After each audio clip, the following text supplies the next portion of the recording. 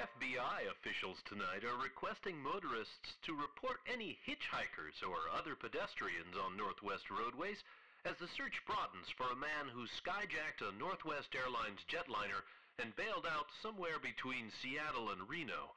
The skyjacker, dressed in a dark business suit and raincoat, is considered armed and dangerous. Authorities caution you not to pick up strangers, but to report pedestrians to your local police, sheriff, state patrol, or the FBI.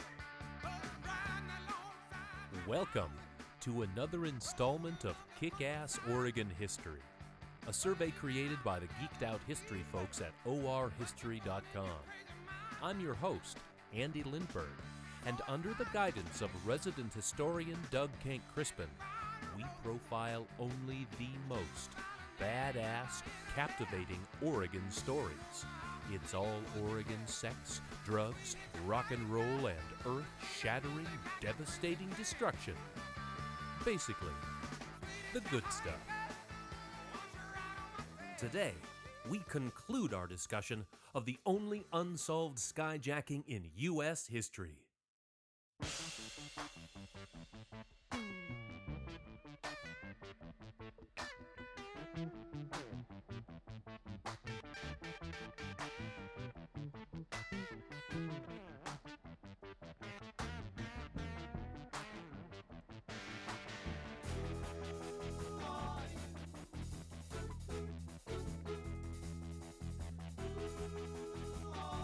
Our knowledge of the man known as Dan Cooper is limited to just a few hours. We have no idea where he came from or where he went. It's like a bad, avant-garde, artsy-fartsy film with incredibly poor character development. Dan Cooper emerges on November 24th, 1971 at PDX like a specter from the mist. In the end, he is engulfed by that same murky realm when he leaps from the aft stairs of the 727. Just a few hours after the dramatic skyjacking, tribulations developed in the investigation of this case. Even something as basic as a suspect's description is layered with complexity and confusion. The D.B. Cooper composite drawings are problematic. The reality is, there are 3 different sketches of the hijacker, a set of compromises based on different passengers and crew members' conflicting descriptions. Save a few similar characteristics, the sketches, like the Unabomber's depiction decades distant, could be almost any Caucasian man. In one drawing, the perpetrator even resembles Bob Hope. Perhaps the most settled upon description of the hijacker, or at least the most prosaic, can be found in the grand jury indictment of John Doe, also known as Dan Cooper, filed in 1976. It reads, "A male Caucasian, mid-40s, height 5'10" to 6 feet, weight 170 to 85 pounds, physical build average to well-built, complexion olive, medium smooth, hair dark brown or black, parted on left, combed back, of greasy appearance, sideburns below ear level, eyes brown or dark, voice low without particular accent, using an intelligent vocabulary, and a heavy smoker of cigarettes." In fact, Dan Cooper smoked so much that his fingertips were reportedly stained from the nicotine.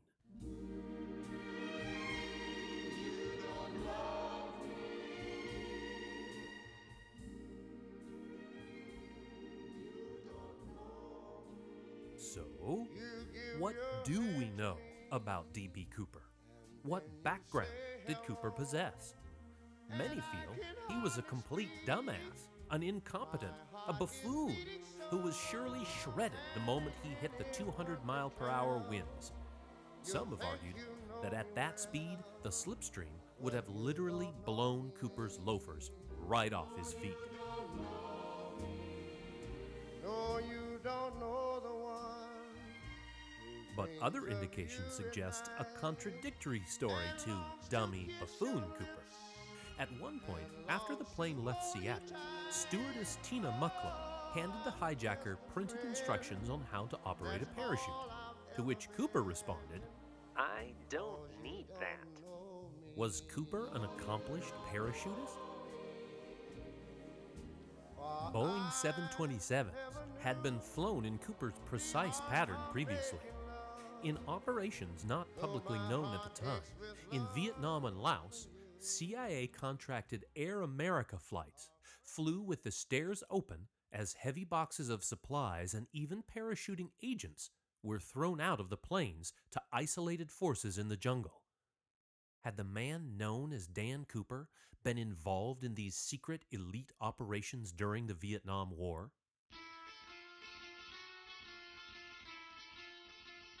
Or had he even been some smiling Special Forces CIA super agent that had previously parachuted from the rear of a 727 into a thick jungle drop zone in sweltering Southeast Asia, saving the United States from the menace of communism and dispensing gigantic chocolate bars to the local Hmong children?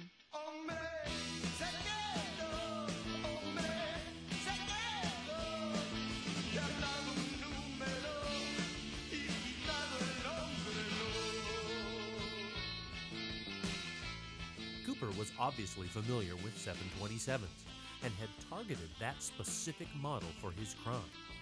At the ticket counter, Cooper paid for the fare to Seattle with a $20 bill and promptly asked the ticket agent, That's 727, isn't it?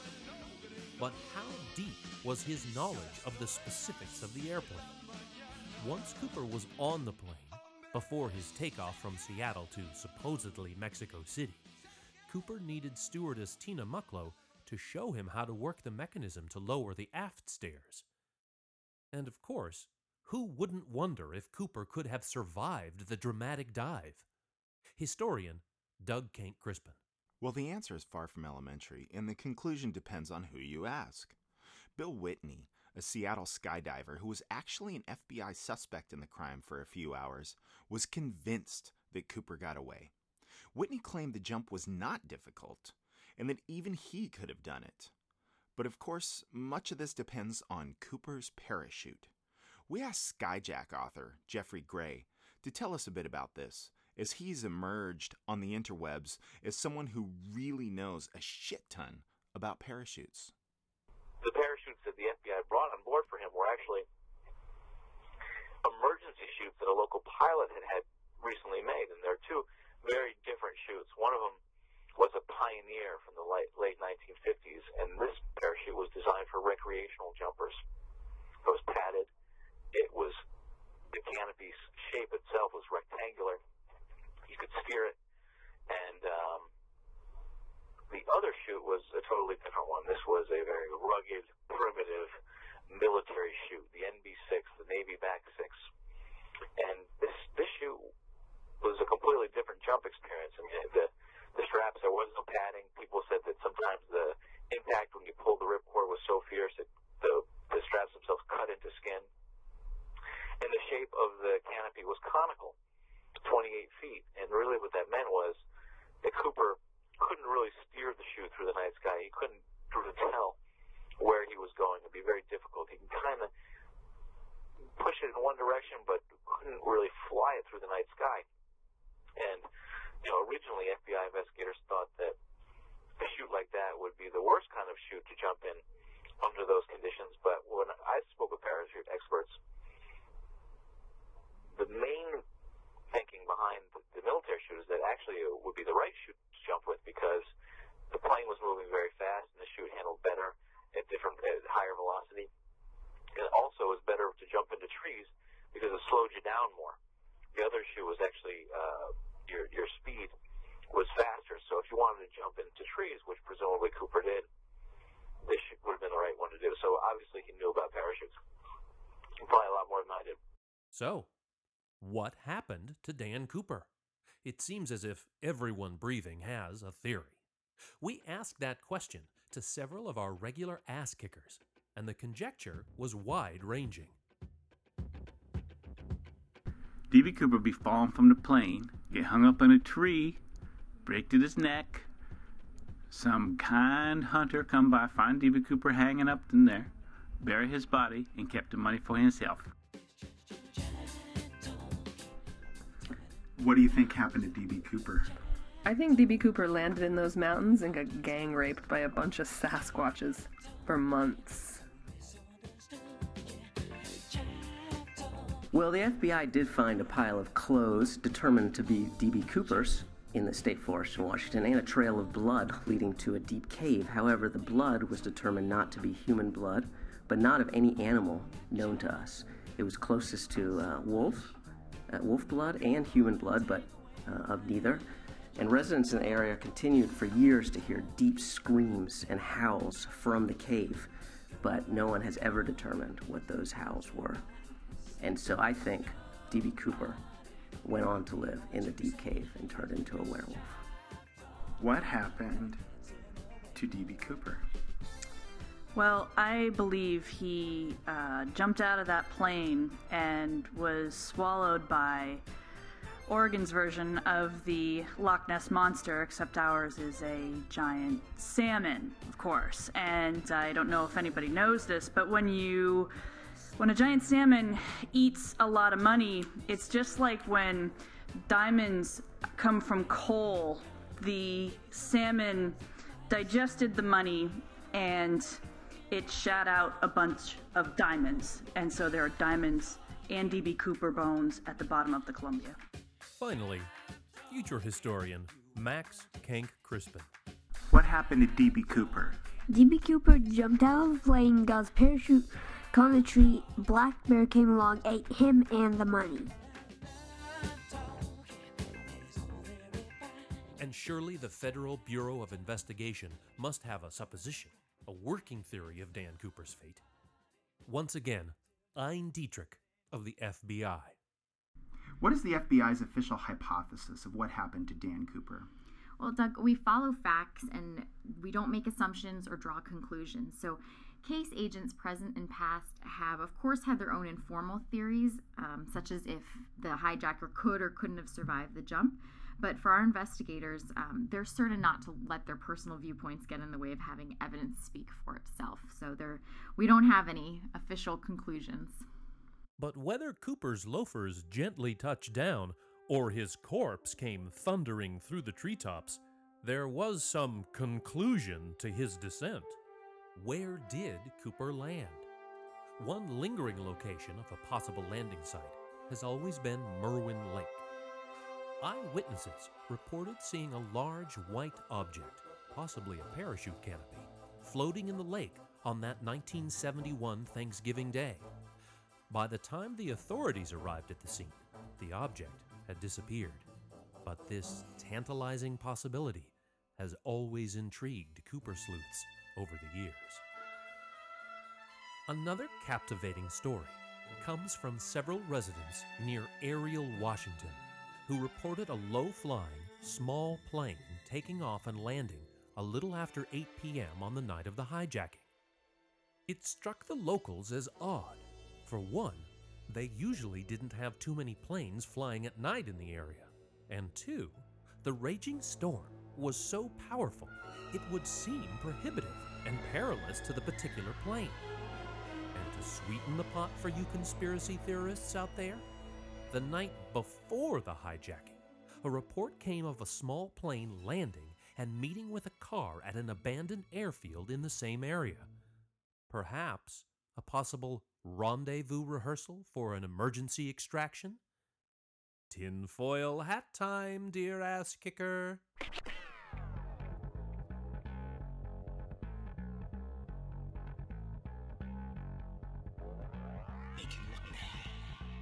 The authorities conducted numerous searches over the years in the area that they determined most likely to have been Cooper's drop zone. The explorations seemed exhaustive.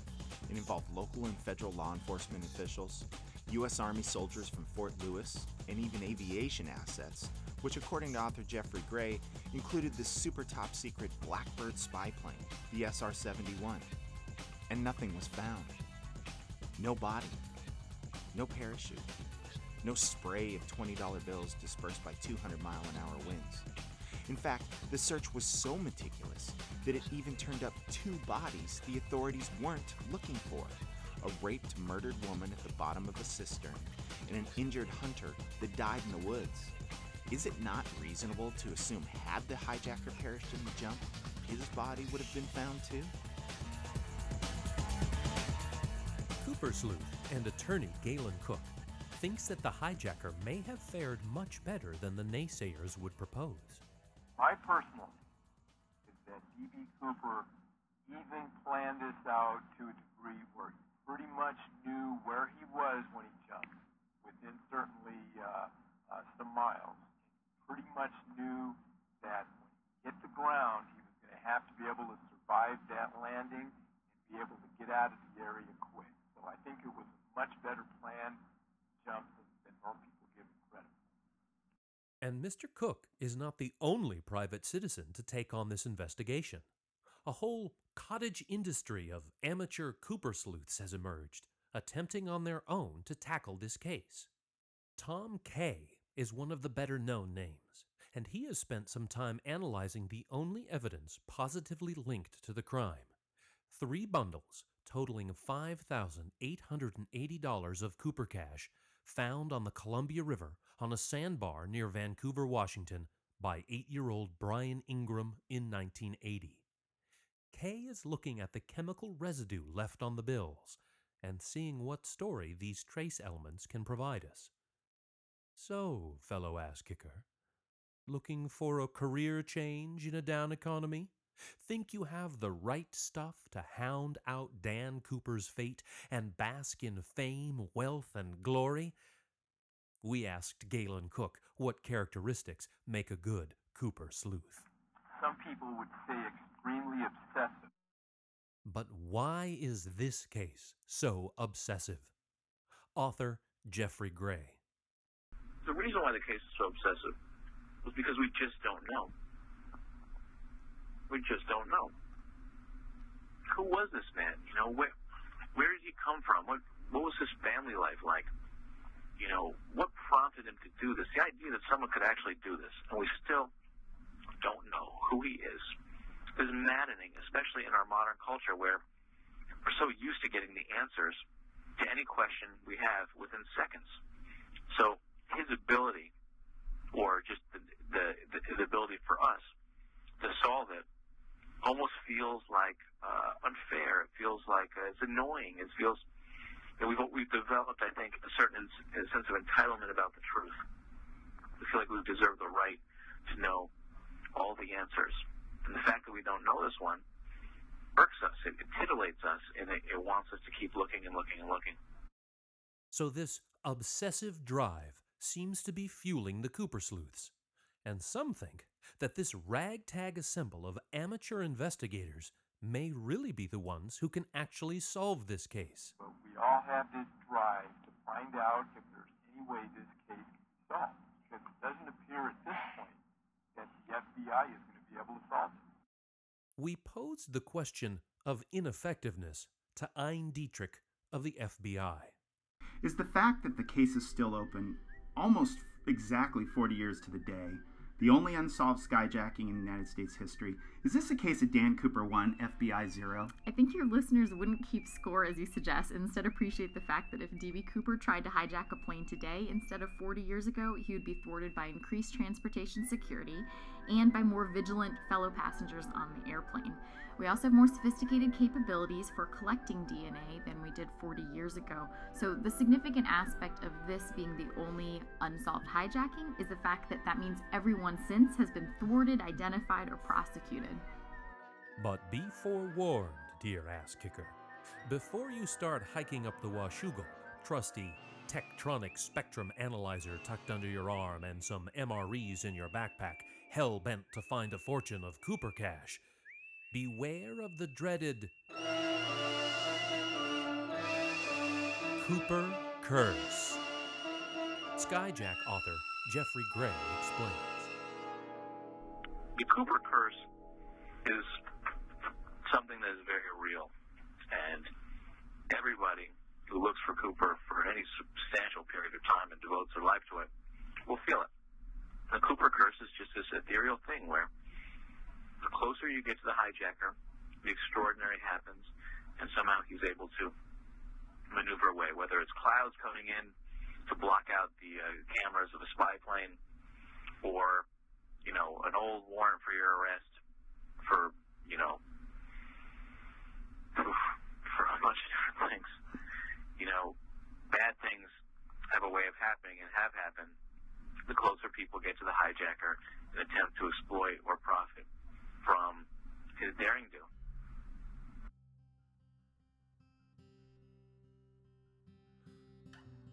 So, where does this leave us? Our resident historian, Doug Kenck-Crispin.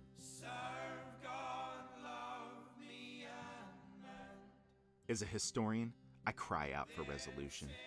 I want to know who Cooper was, so we can get to the bottom of this case and stop all this tomfoolery of, my crazy old uncle with the big old sideburns from Sisters was D.B. Cooper. I want the hard, indisputable facts. To have the info, write the book, collect my royalty check, and bask with my pipe, reflecting on other historical ruminations.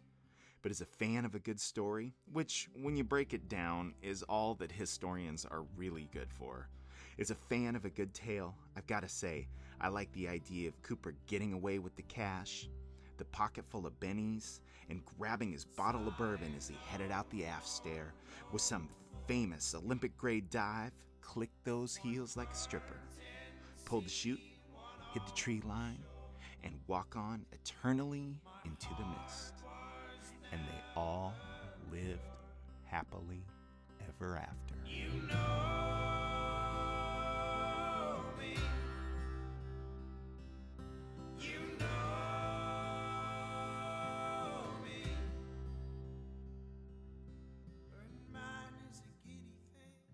Did Dan Cooper make any mistakes? Yeah, he hijacked an airplane. It's a crime. That's a mistake.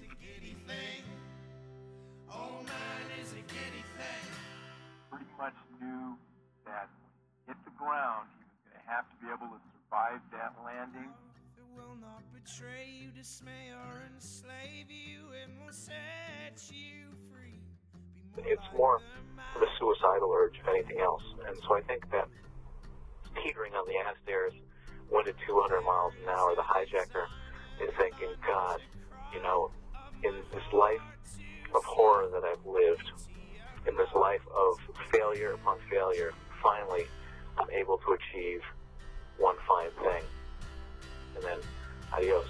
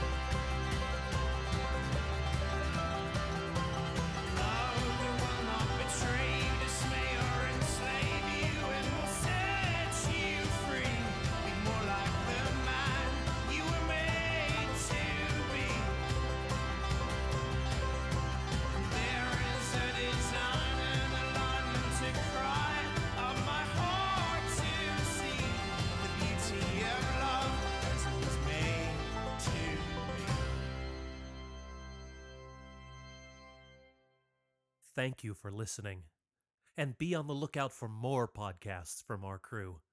We hope you'll agree that today's podcast featured some kick-ass Oregon history.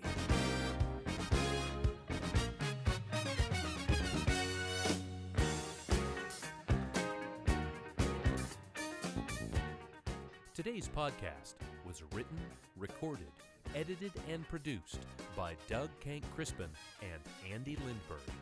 Citations are available on request. Kick-Ass Oregon History is on Twitter at Oregon_history. We're also on the Facebook.